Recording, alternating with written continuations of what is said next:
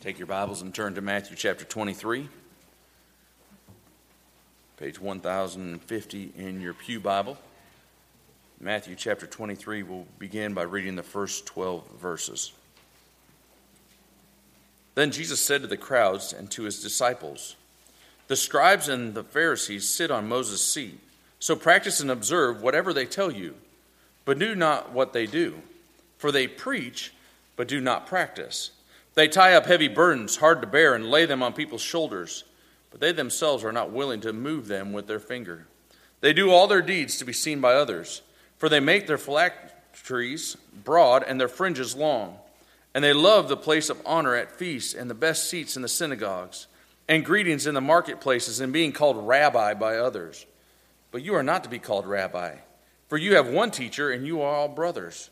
And call no man your father on earth, for you have one Father who is in heaven. Neither be called instructors, for you have one instructor, the Christ. The greatest among you shall be your servant. Whoever exalts himself will be humbled, and whoever humbles himself will be exalted." If you have your Bible, take it and turn with me to Matthew chapter 23. Matthew chapter 23 this morning. In our study of Matthew's gospel, Jesus has asserted his identity and his authority in both symbols and parables in this gospel. He is saying by the symbolism of coming into Jerusalem, the parables that he's taught in Jerusalem, he is clearly saying to the people, I am the promised Messiah. And the idea that Jesus of Nazareth, Joseph and Mary's son, the idea that he is the one promised in the Old Testament is offensive to the religious leaders, especially the scribes, those whose job it was to interpret the Old Testament, and the Pharisees, those whose job it was to tell the religious understanding of how to do God's will and who God is and how to relate to Him. Those two major groups were offended by Jesus. And so last week we saw them, Pharisees and scribes, and the Sadducees try to trap Jesus by exposing idolatry, inconsistency, insufficiency, and inadequacy in Him. We ended that in the end of chapter 22, if you remember, with Jesus answering all of their questions, then asking them a question, and Him making a clear claim that the Messiah is not only the son of David, He's not only a descendant of David, but He's also Lord and requires for us to submit ourselves to Him. And Jesus is that Messiah. At the end of chapter 22, the Bible says that the religious leaders, those Sadducees, Pharisees, and scribes, were silenced and dared not ask Him another question. No more would they ask Jesus questions. And so we ended there with them asking that, but we pick up in chapter 23, and Jesus has not been silenced, and He is not done. So He turns to the crowds and the disciples and commences to exposing the bankruptcy of the false religion of the Pharisees and scribes. Let me set the scene for you if I can. I reminded you a couple of weeks ago that we're in the temple precinct. That is the place where the people would come to worship the Lord. They're not in the holy place. They're in the court of the Gentiles. This is where teachers would stand and teach, and Jesus is there.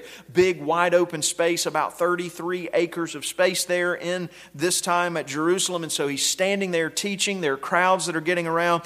Chapter 23, verse 1, His disciples are there. And so He turns from the scribes and the Pharisees, and He begins to address His disciples. And church, these words that you have heard read and through this entire chapter are really, really hard words. They expose, listen to me carefully, they expose not adulterers and the sexually promiscuous. Jesus is not condemning drunks and drug addicts here. He is not addressing liars and thieves here. He's not addressing murderers. He's not even condemning those who are there because they're Buddhist or Muslim or any other blatantly false religion. These are people who claim to know the God of the Bible and to lead others to know Him and to do His will. So friends, this morning, don't read this text as if it's for all of those people, that the woes and the condemnation of the false religion that Jesus is exposing here belongs to all of those people. Jesus is talking to people just like us. And He uses words like this: hypocrite, blind guide, blind fool, greedy, self-indulgent, serpent, brood of vipers, and a child of hell to describe them. John MacArthur, in his commentary on this text of Scripture, says this: out of Jesus' mouth on this occasion came the most fearful and dreadful statements that Jesus uttered on the earth. And it's not just for those, it is for us. Don't be so quick to read through this and think, this is not about me. Let me say a couple of statements to you and then invite us into the text. Number one, you could be the most religious person in this room and not understand the gospel and be on your way to hell. You may understand the gospel in this room, but yet have remaining areas of sin where this text will confront you and demand repentance. So don't listen to this for those people. Listen to this for us. We'll look at the entire chapter together. There are 3 sections that I believe this text easily divides into. First, you heard read verses 1 through 12, Jesus addressing His disciples and the crowds. He gives them an exhortation. Beginning in verse 13 all the way down through verse 36, there are 7 woes where Jesus evaluates the Pharisees. So in verse 13, He turns to the scribes and Pharisees and begins to address them. This is the evaluation of Jesus of false religion. And then in verses 37 through 39, we will quickly cover at the end an exclamation of Jesus that includes an invitation to you and I. And so let's look at it together. First, Jesus' exhortation to His disciples and the crowds. Verse 1, Jesus said to the crowds and disciples, the scribes and Pharisees sit on Moses' seat, so practice and observe whatever they tell you, but not what they do. Jesus makes 3 accusations against the Pharisees in this text. Now, before we even jump into one of these, if you have a pen and a piece of paper, let me challenge you this morning. Take some notes. I'm going to walk through this pretty quickly. I want to encourage you, admonish you, exhort you. Take this text, read it when you get home this afternoon, sometime in the week, and walk through some of this and allow the Spirit of God to just open up your heart. And so let's look at it. His exhortation, He makes 3 accusations against the Pharisees in the midst of this exhortation that He is going to give the crowds and His disciples. The first accusation is that they are inconsistent in their teaching and their lives. They had tried to show how Jesus was inconsistent. He is going to clearly show how they are now. Verses 2 and 3, they sit on the seat of Moses. That simply means that they have been charged as stewards of the Old Testament. They are the ones that are supposed to understand God's Word in the Old Testament Scriptures. They sit on His seat. They follow in the line of Moses. And yet, even in doing so, they speak then the words of God. They read the text of Scripture to you, but Jesus gives an exhortation here. Practice and observe what they say. Why? Because it is God's Word. What they are saying and what they're doing are 2 different things. They're inconsistent in their standards, in their teaching, what they say and what they do. And so while they're stewards of the law and had the responsibility to know it and assist others to know the will of God, Jesus says what they say to you is right. What they do in their life does not match what they teach. And so his first exhortation is found in the end of verse 3. Do not follow them. He says, do not do what they do. Second accusation against the Pharisees, beginning in verse 4. They are inconsistent in their standards for you, for others, and their standard for themselves. So look at verse 4. They tie up heavy burdens. You get the picture there. They're tying up packs and putting them on you and on your back so that you have to bear them. They are hard to bear, and they lay them on your shoulders. But, into verse 4, they're not willing to move them with a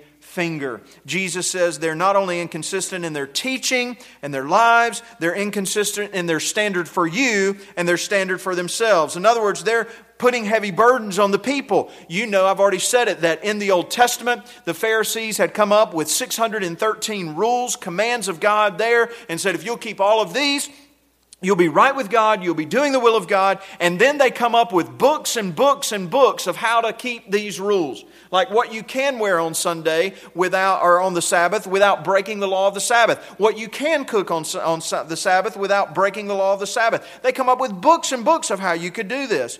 And so they're inconsistent. They tell you this is how you're to do it, and they don't live that way. They'll not move a finger in their own life.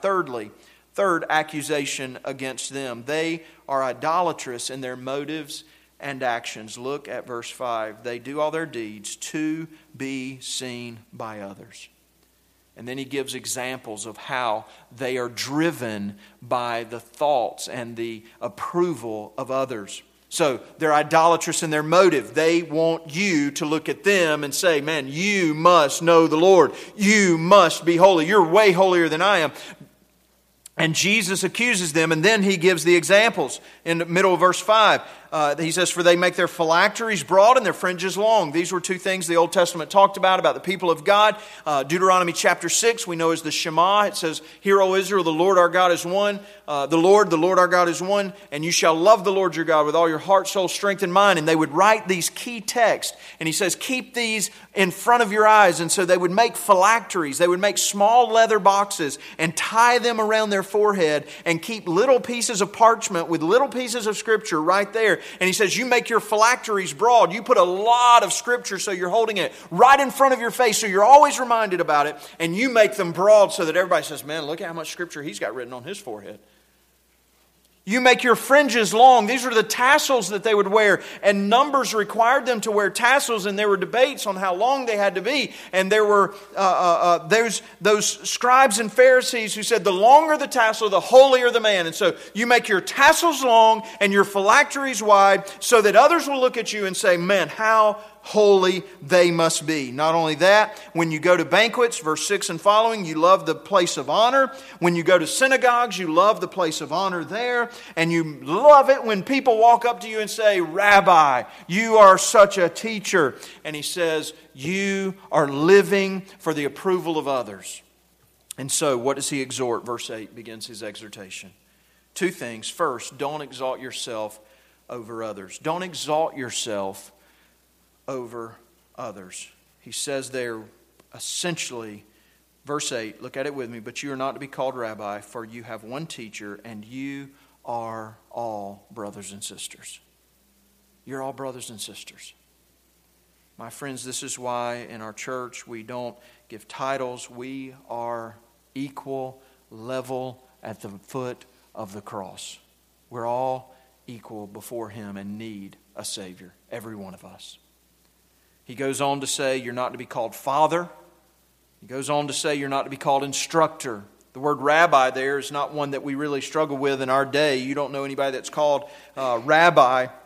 I would say it's analogous in our day to being called reverend, something that even when I came here, I think churches have had in the past a habit of calling pastors, and we're ordained, and so they put reverend in front of your name. And I told our church even when I came, I don't want to be called reverend. Don't call me reverend. I grew up in a home where my grandfather would always say, if he heard anybody say reverend so-and-so, he would always say, there's only one to be revered. And I think he was exactly right. There is only one to be revered.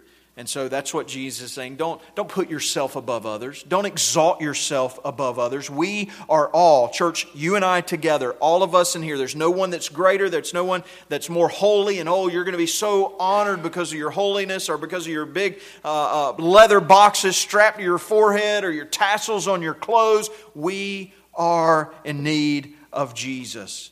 And so we have one teacher, His name is Jesus. We have one Father, His name is God. We have one instructor, His name is Christ. And so we should not exalt ourselves above others. We are all brothers and sisters. Second exhortation that goes along with it. Not only don't exalt yourself, but I believe He's saying in verse 11, humble yourself and serve. He says, the greatest among you shall be your servant. He says, not only are you not to exalt yourself above others, now I'm going to tell you, put yourself under others. Become the slave of others. And that is not just here, that's all throughout the New Testament. This reminds us of Jesus saying the first will be last and the last will be first, just a few chapters ago, where Jesus is saying to you, if you want to follow me, don't exalt yourself, rather humble yourself and serve others. Now he says it again, both ways in verse 12. Whoever exalts himself will be humbled, and whoever humbles himself will be exalted.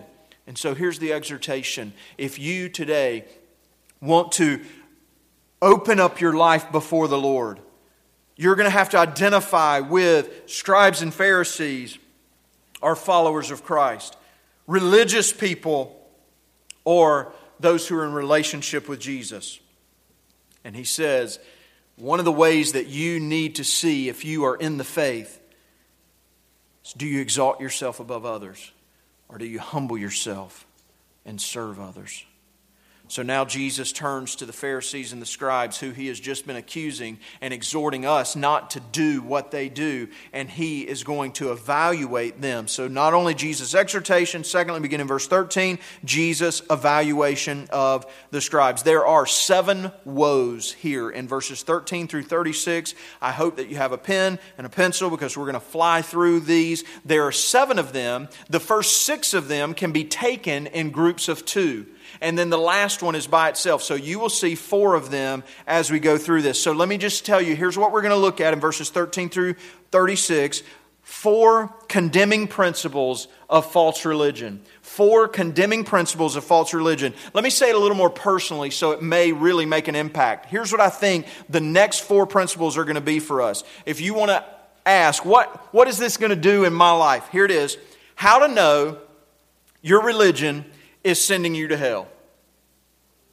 If you want to know this morning how your religion is sending you to hell, then Jesus is going to look at the religious people. These are the most religious people in his day. And he's going to say, here's how you know your religion's sending you to hell. So, let's look at it together. 7 woes, 4 principles. Number 1, you overextend your own authority while overlooking the actual results. You overextend your own authority while overlooking the actual results. Look at verse 13. He says to them, but woe to you, scribes and Pharisees, hypocrites. By the way, in 6 of these 7 woes, that's how he starts. Scribes and Pharisees, hypocrites. That is, you say you believe one thing and you do something else. That is, the hypocrite is the one who is in the old Greek theaters. This is a term of Jesus' day. And the same person might put a mask on and play this part. He would go to the back, grab another mask and put it up and play this part. But you never knew who it was because they're always holding a mask. And Jesus is saying, you're holding a mask up, but it's not who you really are. And I'm going to tell you who you really are. And your religion, this mask that you're holding that's covering up who you really are, is not going to get you to heaven. As a matter of fact, I'm going to bring the mask back and expose you hypocrites and show you who you really are and why that is going to condemn you. And so Jesus pulls the first mask back and he says, you have overextended your own authority. You've put yourself in the place of authority, even over God, while overlooking your actual results. Look at verse 13. He says, for you shut the kingdom of heaven in people's faces. And you might think, well, Pastor, I'm good on that one. I've never shut the kingdom of heaven in anybody's face. Well, let me say, what is the entrance to the kingdom of heaven? It is Christ alone. It is by faith alone in Christ alone. It is His grace that brings us in the kingdom of heaven. So when you and I make any other statement, when we raise our authority up above Him and say, well, that person surely can't get into the kingdom of heaven, or that person surely is not going to heaven, and we make our own little judgments on people, and we take the place of judge, we're raising ourselves and saying, if you want to be in the kingdom of heaven, you need to be like me. You need to dress like me. You need to talk like me. You need to do the things that I do. And we make rules like that, and we extend our authority over people, and most of the time we're telling them they have to be like us in order to get in the kingdom of heaven. And Jesus is saying, you shut it in people's faces because they're not like you. He says it again down in verse 13. He says, not only do you shut it in people's faces, but you're zealous about your own authority and your own rules. Look at what he says. For you travel across sea and land to make a single proselyte. When he becomes one, you make him twice as much a child of hell as yourselves. You see, Jesus is saying when you raise your authority up, so that you say, well, this kind of person can't go to heaven, or this kind of person is in, and that kind of person is not. Think about what's going on in our culture even now. When we get to that place, church, we have done exactly what the Pharisees are doing. And what does Jesus say?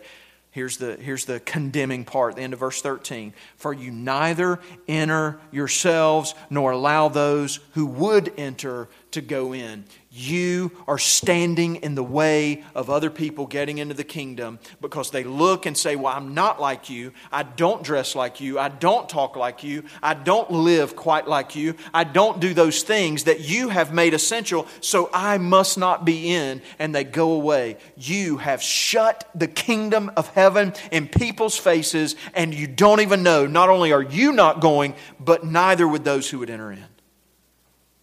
That's condemning of religion, putting its authority over the Savior. God help us, especially when verse 14 is true, verse 15 is true, when we are zealous about doing so. Have you ever noticed those people that add to the gospel of Jesus Christ? They're typically really, really, really excited and zealous about the rules that they've added to the gospel. Oh, they might be glad to talk about Jesus, but if you don't have this and you don't do this and you don't go here, they're really more zealous about that. That's what he says in verse 15. You're zealous about it, and what you've done is make them twice a child of hell, as much as a child of hell as you are. Church, there's no getting around this. He is saying to them, your religion of extending your own rules and authority outside of the gospel of Jesus Christ is not only sending you to hell, it's sending others. Secondly, you overemphasize rules while overlooking a relationship with God. In verses 16 through 24, we find woes 3 and 4. And he says there, you have made religion all about rules. You have made your religion all about the rules. And by the way, what he says in verse 16 and following is, your rules are not even logical. Look at what he says. Blind guides who say, if anyone swears by the temple, it is nothing. But if anyone swears by the gold of the temple, he's bound to the oath. You blind fools, for which is greater, the gold or the temple that has made the gold sacred? And you say, if anyone swears by the altar, it is nothing. But if anyone swears by the gift that's on the altar, he is bound by his oath. You blind men, for which is greater, the gift or the altar that makes the gift sacred? So, whoever swears by the altar swears by it and by everything on it. And whoever swears by the temple swears by it and by him who dwells in it. And whoever swears by heaven swears by the throne of God and by him who sits upon it. Jesus is saying you have made your religion all about these rules that you, by the way, have come up with in your own authority. And you've missed the fact that what God wants to do in the temple, at the altar, is be in relationship. These are places that represent the presence of God relating to the people of God. And you have made it all about these rules that deal with the gold and the sacrifice. And it's not about any of that. It's about meeting with God. It's about having a relationship with Him and worshiping Him. And you made it about all of your rules. And so he goes further. What he says as he continues on in verse 23, woe to you, scribes and Pharisees, hypocrites, for you tithe mint and dill and cumin and have neglected the weightier matters of law, justice, mercy, and faithfulness. These you ought to have done without neglecting the others. Listen to what he says, verse 24, you blind guides, straining out a gnat and swallowing a camel. You have overemphasized the rules while overlooking a relationship. Here's what he says, you're majoring on the minors. I love verse 24, straining out a gnat and swallowing a camel. In the Old Testament, both a gnat and the camel are unclean. And he says, you were concerned about the gnat and didn't even look at the camel you're swallowing. Now, I kind of get what he's saying a little bit here, especially in light of the next one. But here, if I were to have a cup of drink and I see a gnat in it, I'm done with it. All right, I don't like a gnat. I understand them not liking anything in there. I'm a kind of a germ freak or phobia, if you want to say something like that. I don't like drinking after anybody. I certainly don't like drinking after a fly or a gnat's been in my cup. And so I am all about that. You see this gnat and you strain it out. You got to get that out of what you're drinking or what you're eating there. And he says you're doing that and you're concerned about this little bitty gnat and you don't even care that you're swallowing a camel. You don't even notice it. It's kind of akin to the fact that what he's saying is like being concerned about a fly in your bowl of soup that is full of poison and the soup itself is going to kill you. Jesus says you're majoring on the minors. You're looking at little things. Now they were called to tithe, verse 23. They were said to tithe even of their vegetables. And he says, you tithe mint and dill and cumin. And Jesus is thinking about the smallest plants that they could grow in their garden. And he's saying, you're tithing on the smallest plants and making everybody do so. But you miss the more weightier things of justice and mercy and faithfulness. May it not be so. My friends, you could make religion all about your little rules. And they may be good things for you to think about. But if we don't get mercy and justice and faithfulness, it kind of reminds me of Micah chapter 6, verse 8, doesn't it? What does the Lord require of you, O man? But to do justly, to walk holy, to live holy, and to walk humbly with your God. Justice and mercy, to love mercy, to walk humbly. Church, this is what we're called to do. Don't miss the forest for the trees, right? That's what he's saying here. Don't strain out gnats when you're swallowing camels. You overemphasize your little rules while you overlook the fact that you don't have any kind of relationship with God. My friends, I want to tell you in this place today, it's possible that you're sitting here checking boxes off in your life and thinking, I'm okay because I'm keeping a tab of all the rules, of all the good that I'm doing, of the money that I give every once in a while, and the things that I say to people, and I say more nice than I do evil, and I do more good than I do harm. And I'm keeping a tab in my life, and it's possible that you keep all the rules in your life and miss the fact that God desires you to worship, love, and obey Him, to be in relationship with Him. And friends, this morning, if you are not in the presence of God, if you don't know personally the Savior, then you could be religious and more religious than anybody in here and be on your way to hell. Don't overlook the relationship in order to overemphasize your rules. Thirdly, woes number 5 and 6, beginning in verse 25. We overemphasize outward appearances while overlooking inner affections. It's my favorite one. I come back to it very often. Verse 25, woe to you, scribes and Pharisees, hypocrites, for you clean the outside of the cup and the plate, but inside they're full of greed and self-indulgence. You blind Pharisee, first clean the inside of the cup and the plate, that the outside may be clean. Woe to you, scribes and Pharisees, hypocrites, for you are like whitewashed tombs, which outwardly appear beautiful, but within are full of dead people's bones and all uncleanness. So you also outwardly appear righteous to others, but within you are full of hypocrisy and lawlessness. You clean the outside of the cup while the inside is nasty. I just mentioned that I don't like germs. I don't drink after anybody. Some of you have made fun of me about that. I don't drink after my own spouse. I don't drink after my kids. I can't stomach. I have drank after Ryan. Thank you for raising your hand. He drank out of my drink and made me drink it. He didn't make me, he just didn't tell me. And then he told me afterward. So I went to the bathroom and got rid of it. No, I'm just kidding. But if I can help it, I don't drink after people. Here, Jesus is talking about the nastiness inside a cup. Now, if I see a cup that has nastiness in it, which for me includes just about anything except sweet tea, then I want to clean. I'm not concerned about what's on the outside of the cup. I'm concerned about what's on the inside of the cup, and you know that. It just stands to reason. Jesus is using really simple illustrations here to say, why in the world would you ever clean the outside of the cup and say, oh, this is really good, you can drink out of it? You wouldn't. That's the point. So why are you concerned about your appearances? Now, church, let me say this to us because I think this is somewhere that we need to slow down. There may be remaining sin in us because this is one of those major areas that we struggle with. We are concerned about appearances just like the Pharisees, and that is dangerous enough that you and I may be religious and may be cleaning the outside of the cup and yet on the inside have no cleanness, no holiness, no gospel at all. And if that's the case today, then you could convince anybody sitting here, because the reality is you can sit by people in church and in Sunday school, and you can even live by people for a period of time and cover up the inside of the cup and worry about cleaning the outside of the cup and yet be just nasty inside and lost and on your way to hell.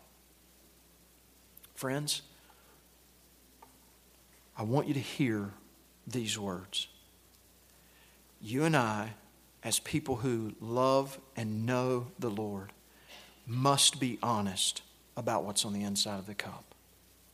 We do what the Pharisees do. We come in here and we put on our happy faces and we act like everything is good, and we want everybody to think, oh, that person, man, they just love the Lord. Somebody asks, how's life treating you? How's it going? You say, man, if it was any better, I'd be in heaven. And on the inside, we're dying. I've seen this particularly over the last couple of months in marriages.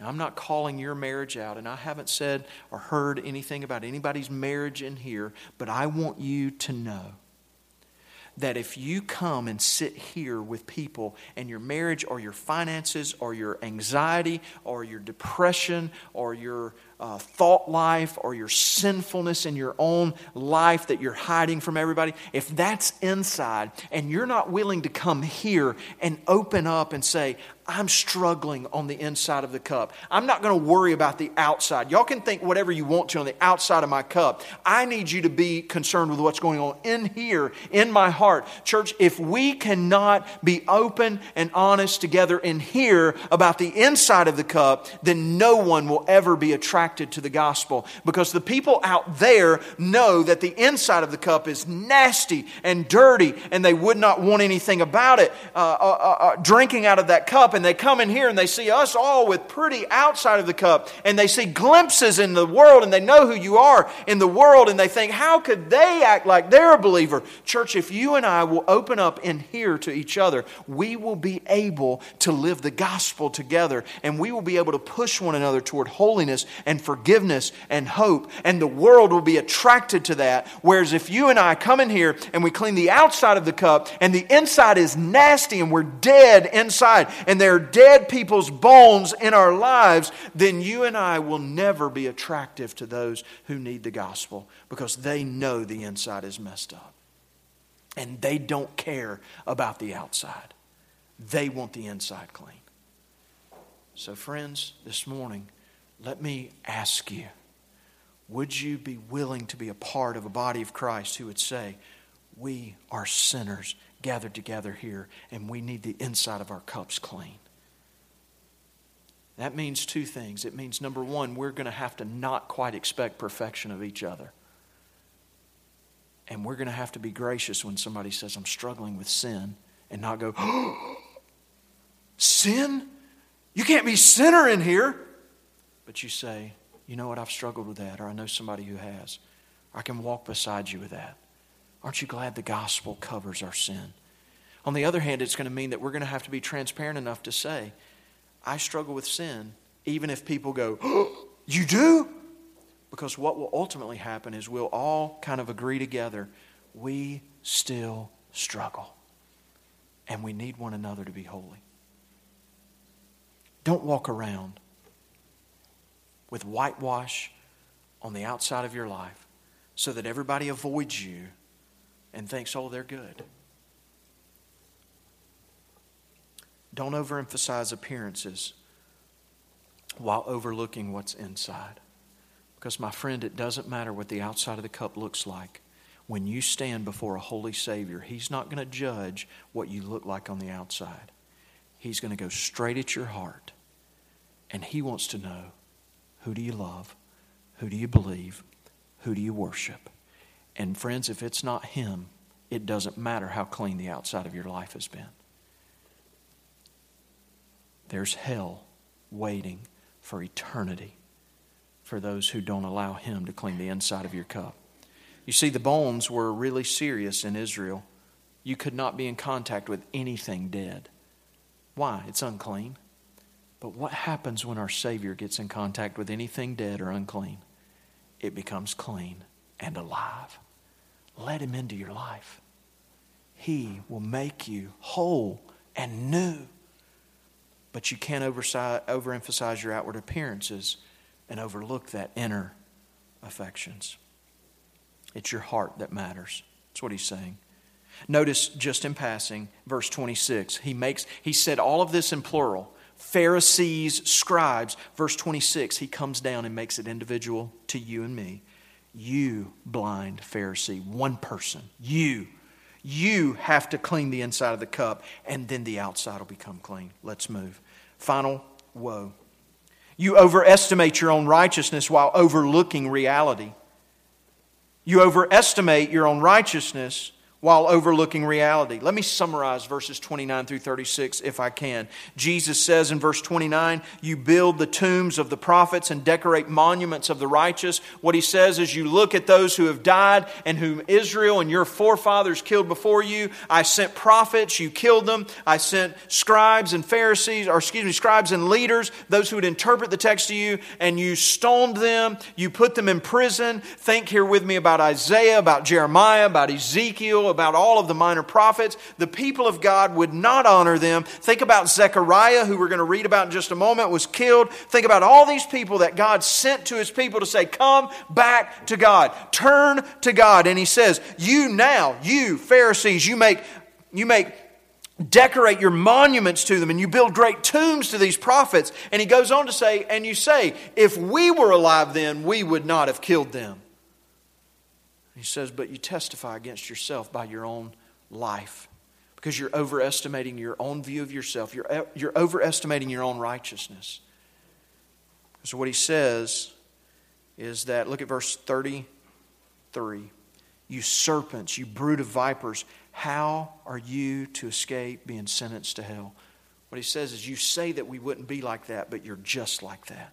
You say that we're too righteous to condemn prophets, but you're getting ready to kill me, the Son of God. And so that's what he goes on to say. Verse 34, therefore, I send you prophets and wise men and scribes, some of whom you will kill and crucify. He says, I'm sending. He changed the present tense. I'm sending them to you, and you will kill and crucify them. I think he's speaking of his own life. You're going to crucify me. Some of them you will flog in your synagogues and persecute from town to town. Think about the Apostle Paul all through the book of Acts. So that on you may come all the righteous blood shed on the earth, from the blood of the innocent Abel, whose brother killed him, and who the Bible in Genesis 4 says his blood is crying out from the ground for revenge, to the blood of Zechariah, the son of Barachiah. And here we have Zechariah, who in 2 Chronicles chapter 24 is stoned as a prophet of God. And when he's stoned, he cries out, God, will you see what's going on and avenge the death of your prophet? So both Zechariah and Abel, their blood cries out for avenging, and it will come. And God says, you are guilty. Church, this would be like you and I coming to the Lord and coming to here and seeing that Jesus is crucified and saying, well, if I lived back there, I wouldn't have cried out, crucify him. And Jesus would say, you're overestimating your own righteousness. You don't know how wicked you are. Come to me. Friends, if you overestimate your unrighteousness, you can overlook the reality that you are lost apart from Christ. Come to him. That's the cry. That's what he says through this entire passage. Now, let's briefly look at the exclamation of Jesus. Look at verse 37 with me. We'll close with this. Oh, Jerusalem, Jerusalem, the city that kills the prophets and stones those who are sent to it. Here, church, we have Jesus saying, I have sent prophets and you have killed them. You have stoned them. Think about they stone or will stone in just a few chapters. In Acts chapter 7, they'll stone Stephen, who comes and preaches the gospel to them. They're going to kill Jesus, the prophet of God who has come. And he says this to them in the end of verse 37, how often I would have gathered your children together as a hen gathers her brood under her wings, and you would not. Last week when I began the sermon, I said to you, when someone asserts authority and invites you to trust in him, you will either respond one of two ways. You'll either harden yourself and be an enemy, which will ultimately end a hostility to that person that has asserted authority, or you will submit yourself under that. My friends, Jesus is lamenting Jerusalem because their rebellious hearts have kept them from hearing and responding to the gospel. Their rebellious hearts have kept them from repenting and trusting in Jesus. And the question comes to us as Jesus exclaims this, how about you? And Jesus ends like this, verse 38, see, your house is left desolate. Now notice, while ago he called it before in the temple, this is my house shall be called a house of prayer. Jesus has now, talking about the temple, has left it. He's withdrawn his presence. He says, your house, you'll not see me anymore here, because the God that you are trying to relate to has left here because you don't even know him and you will not respond to him. He says, verse 39, for I tell you, you will not see me again unless you say, blessed is he who comes in the name of the Lord. It's the invitation. The exclamation of Christ is, your religion will get you nowhere. You need Christ. And unless you come to him acknowledging who he is, blessed is he who comes in the name of the Lord, you have no hope. So friends, this morning, I want to ask you two questions. If you don't know the Lord, would you come to know him? Would you walk out of this place yet again today and reject Jesus, who says, I came to die for you. I have made a way for you to enter into life. Repent and believe. And this morning, you can trust in your religion. You can trust in your goodness. You can trust in your appearances. And you can walk out of here just like everything's okay yet again and be on your way to hell. Or you can turn to Christ.